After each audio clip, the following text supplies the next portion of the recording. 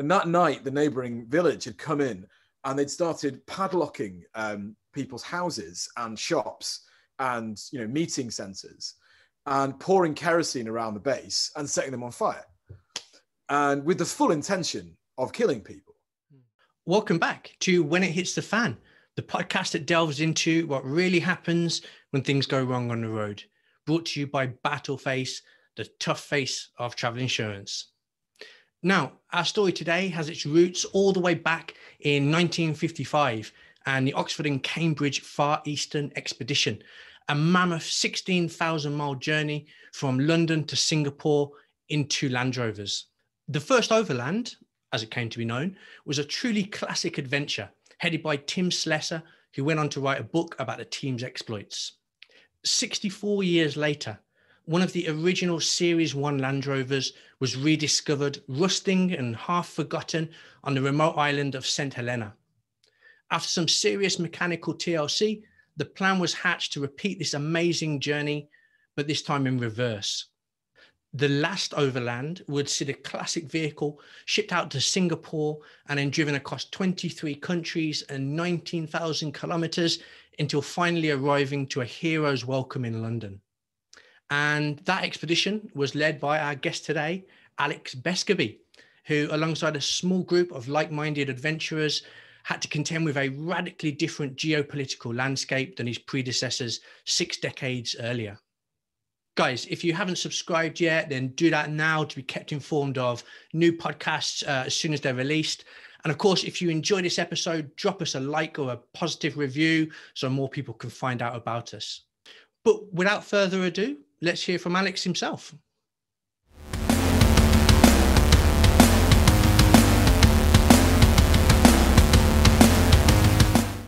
Alex, thanks so much for joining us.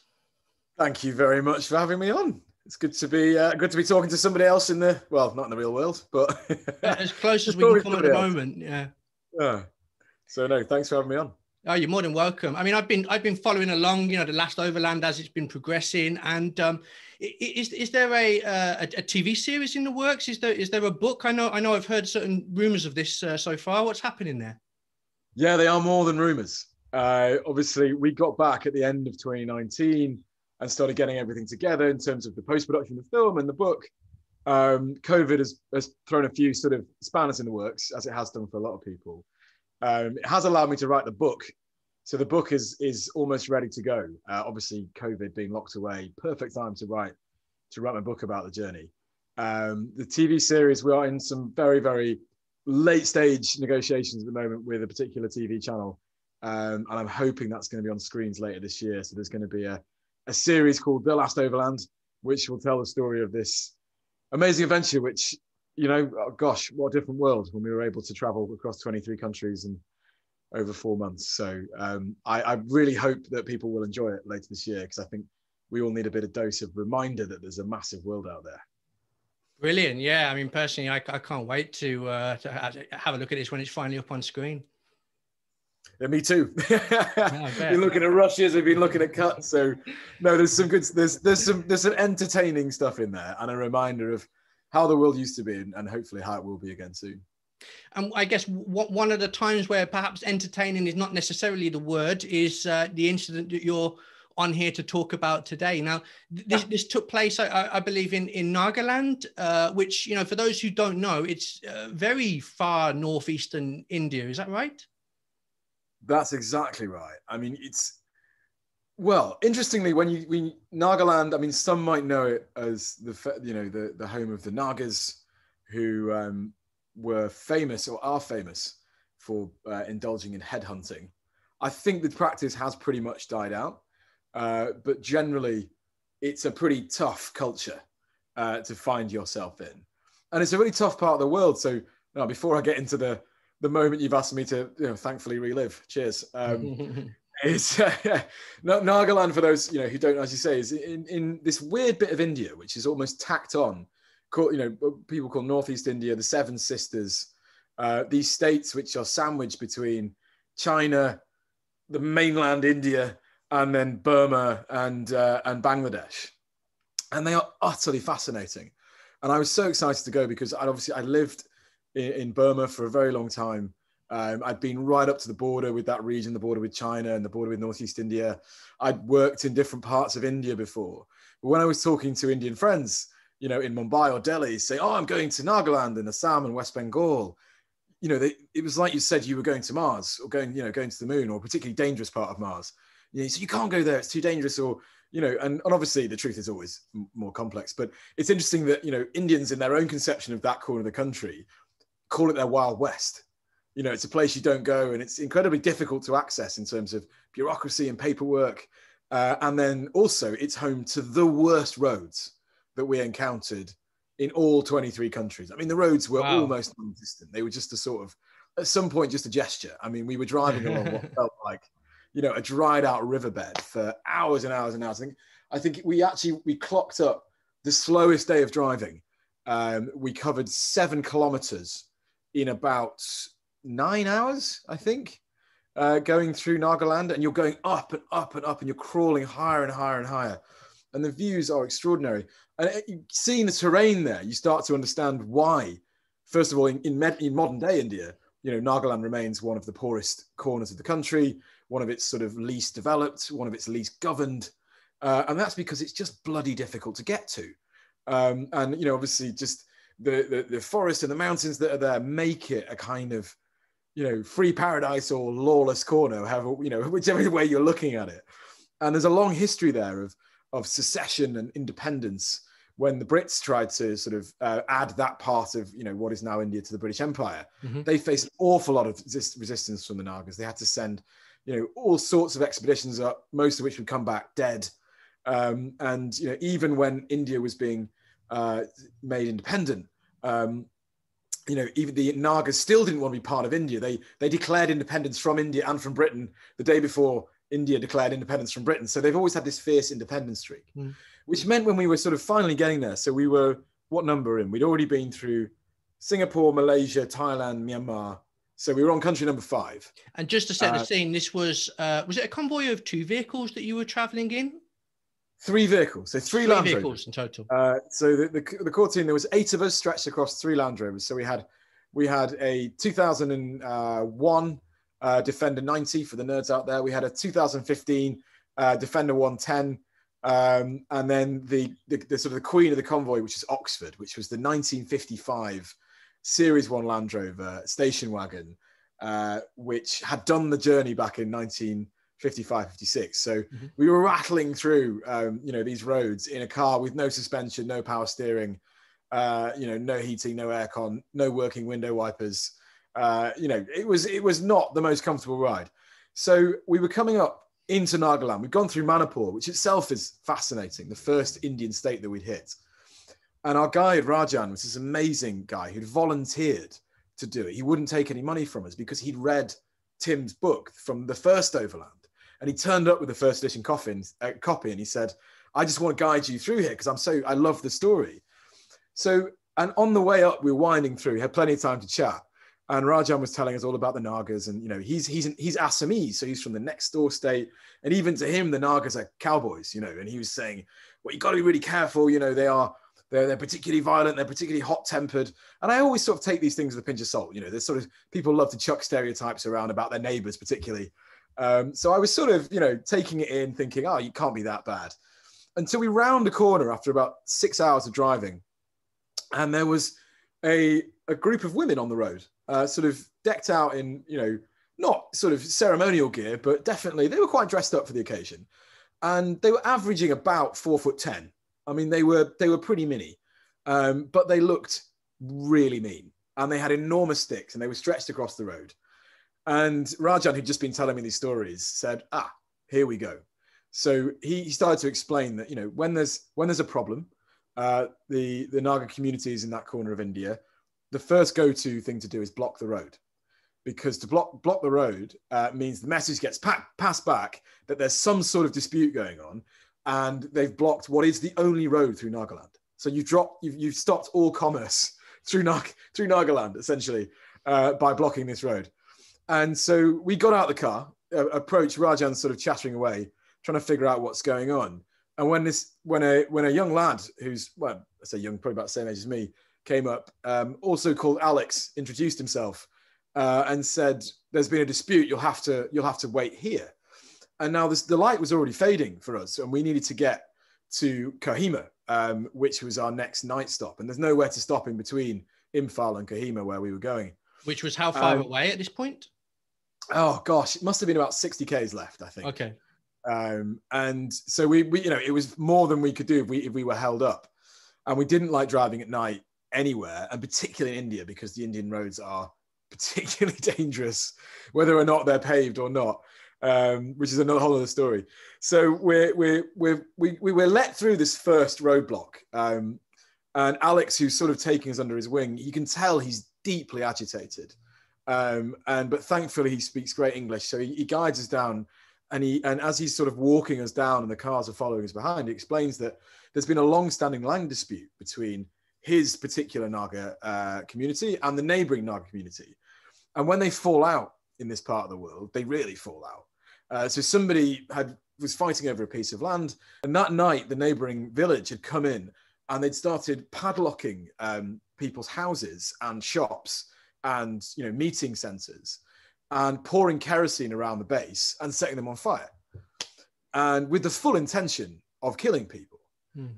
So Alex was obviously very frazzled, very annoyed, and he was trying to tell this story whilst we were gently trying to figure out, okay, well, what's the prognosis here? Because we'd love to get through. We're not, we sort of come in peace.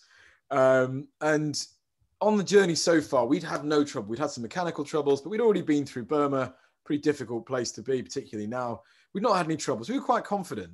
So we thought, we'll just explain the situation. We'll explain the story, and I'm sure they'll just let us pass. But then we find ourselves taken into what's essentially the heart of the village that's been set on fire. And we quickly realize that the elders of the village have realized that our convoy is a very useful pawn to use to bring the local police and the local military down to settle this dispute. So it quickly became clear that they were going to keep us there until the help that they were sending for, or the local judiciary that they wanted to come down, came. The problem with that was, we were sort of happy, obviously, to sit there silently and just wait. But as we sat there and waited, more and more people started coming in. So you had the roadblock on either side of this village you had very angry truckers on one side trying to get one way. And you had villagers from the different villages who were coming together to sort of peace talk in the village, coming together, eyeing each other up. Obviously, some have just tried to kill the others the night before. And we're sat there feeling pretty stupid. I'd actually just bought this ridiculous Hawaiian shirt as a present for myself, thinking that, I'd just be driving along. And I'm stood there in the middle of this dispute, which you'll see in the film, wearing this ridiculous Hawaiian shirt. It's totally, not exactly low key. Inappropriate for a standoff situation. Yeah. Try and become the lightning rod of tension. But, to be honest, at the time, we'd obviously prepared a lot. We had some, really, I've obviously, been around a bit. Our expedition manager, Marcus, has traveled all over the place. We had you guys on call. We'd already used you, I think, before this. We had a professional security company who were there, checking in with us, and we were tracked and everything. So you've kind of done everything you can. But I must say, this was the first time on the journey, and there were subsequent, but this was probably the first and the most acute time where I felt incredibly alone. You're sort of, one of the things of the journey was this idea that we're super connected. Back in the day, they just had paper maps and they would telegram home when they could. We had Facebook, Instagram, the internet, mobile phones. You quickly realize in that situation, you've got your 7 teammates that you're responsible for their safety. You've got a situation where you don't speak the language and you're reliant on one guy, Rajan, who you've just met. And as lovely as you feel he is, this guy is now your go-between. And what was happening was increasing number of armed people turning up. So you had the local villagers who were carrying sticks and knives, and then you had different, and I couldn't really tell what was going on. Rajan was being very, very, very quiet. He was just sort of sitting and watching and waiting, and I wanted to know what was going on.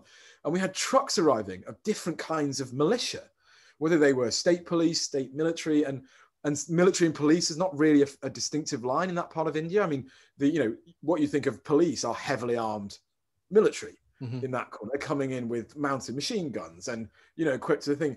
And I was trying to figure out from the insignia, kind of where are they from? Are they Are they federal? Are they state? Are they, local township?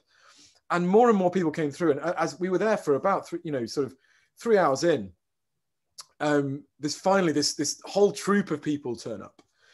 And I'm just thinking this is becoming an arms race. We're getting no clarity.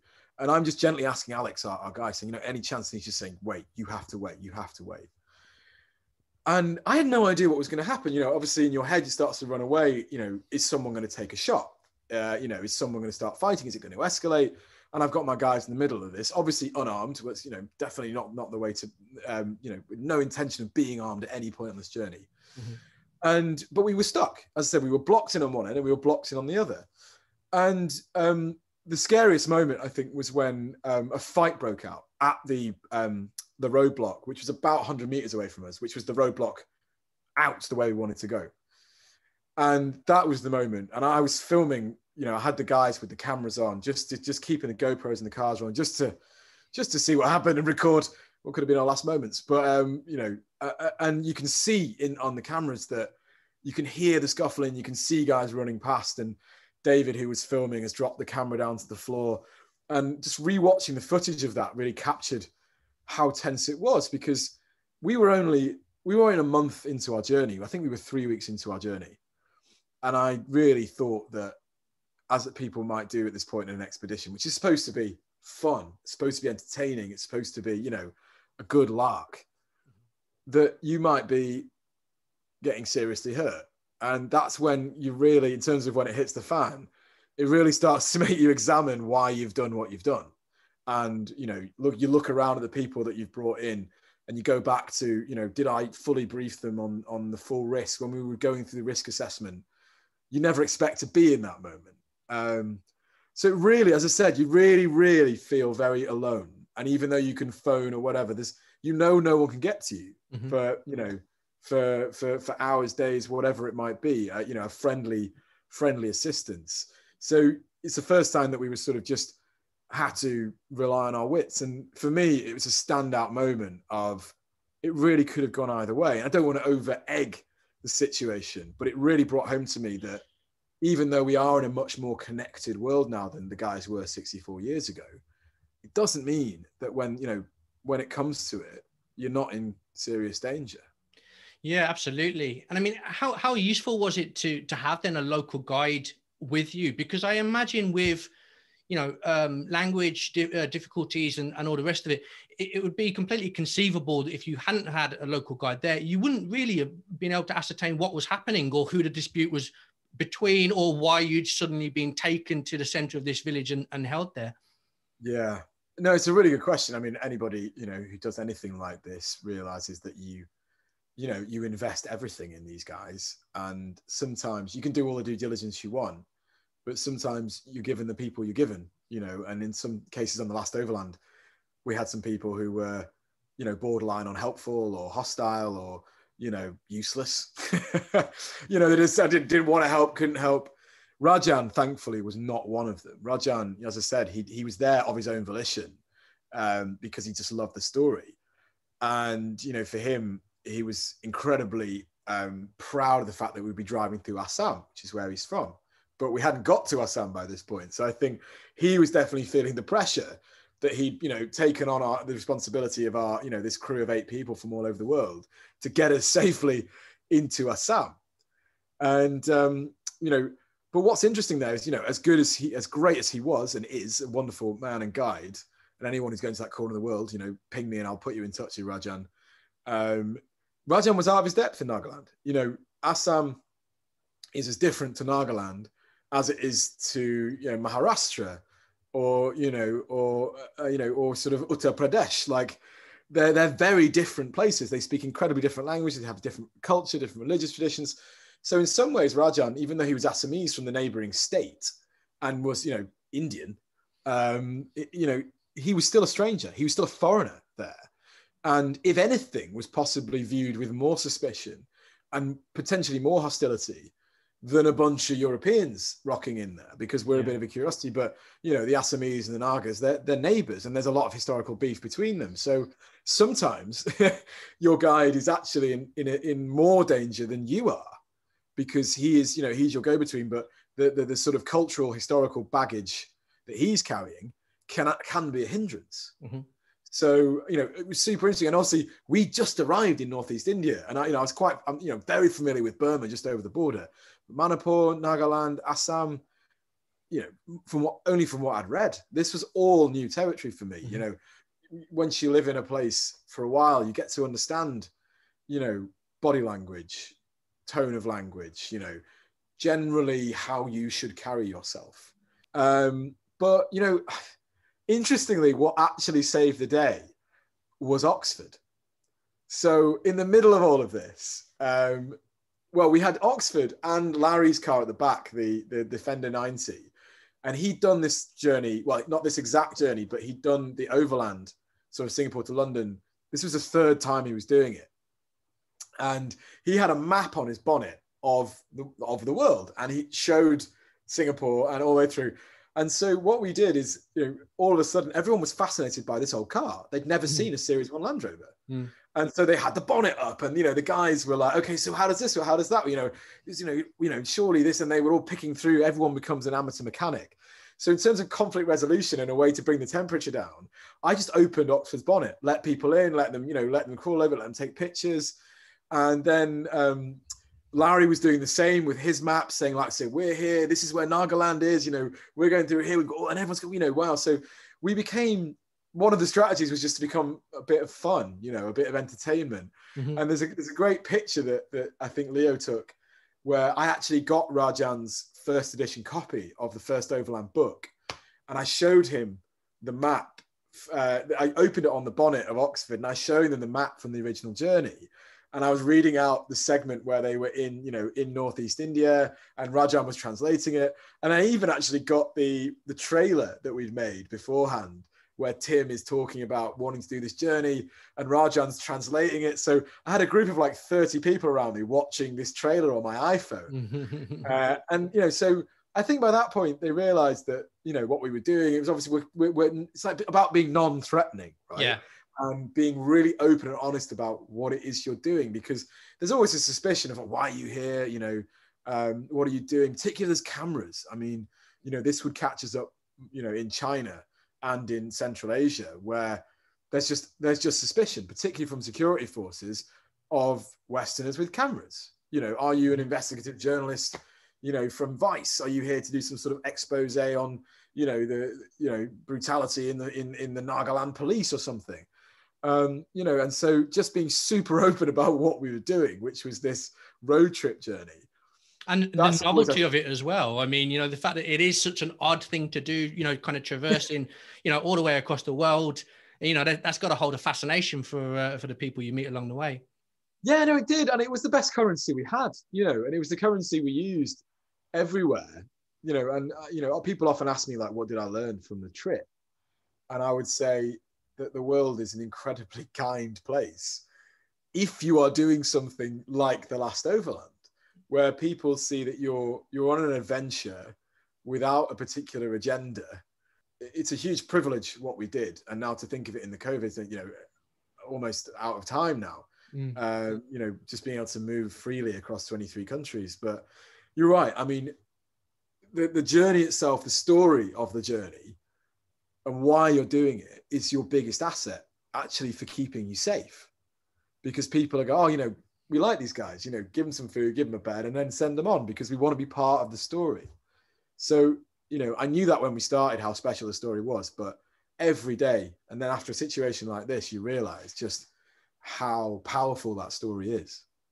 Yeah, absolutely. And I mean, you're right. It does feel like a different world when we could just do these crazy expeditions across the world or whatever, but hopefully we will kind of return to some semblance of normality, if hopefully this year, but if not, then soon. And I'm guessing your adventuring days are not behind you, Alex. Do you have any other expeditions you have your eye on? Anything else you'd like to do in the future? Absolutely.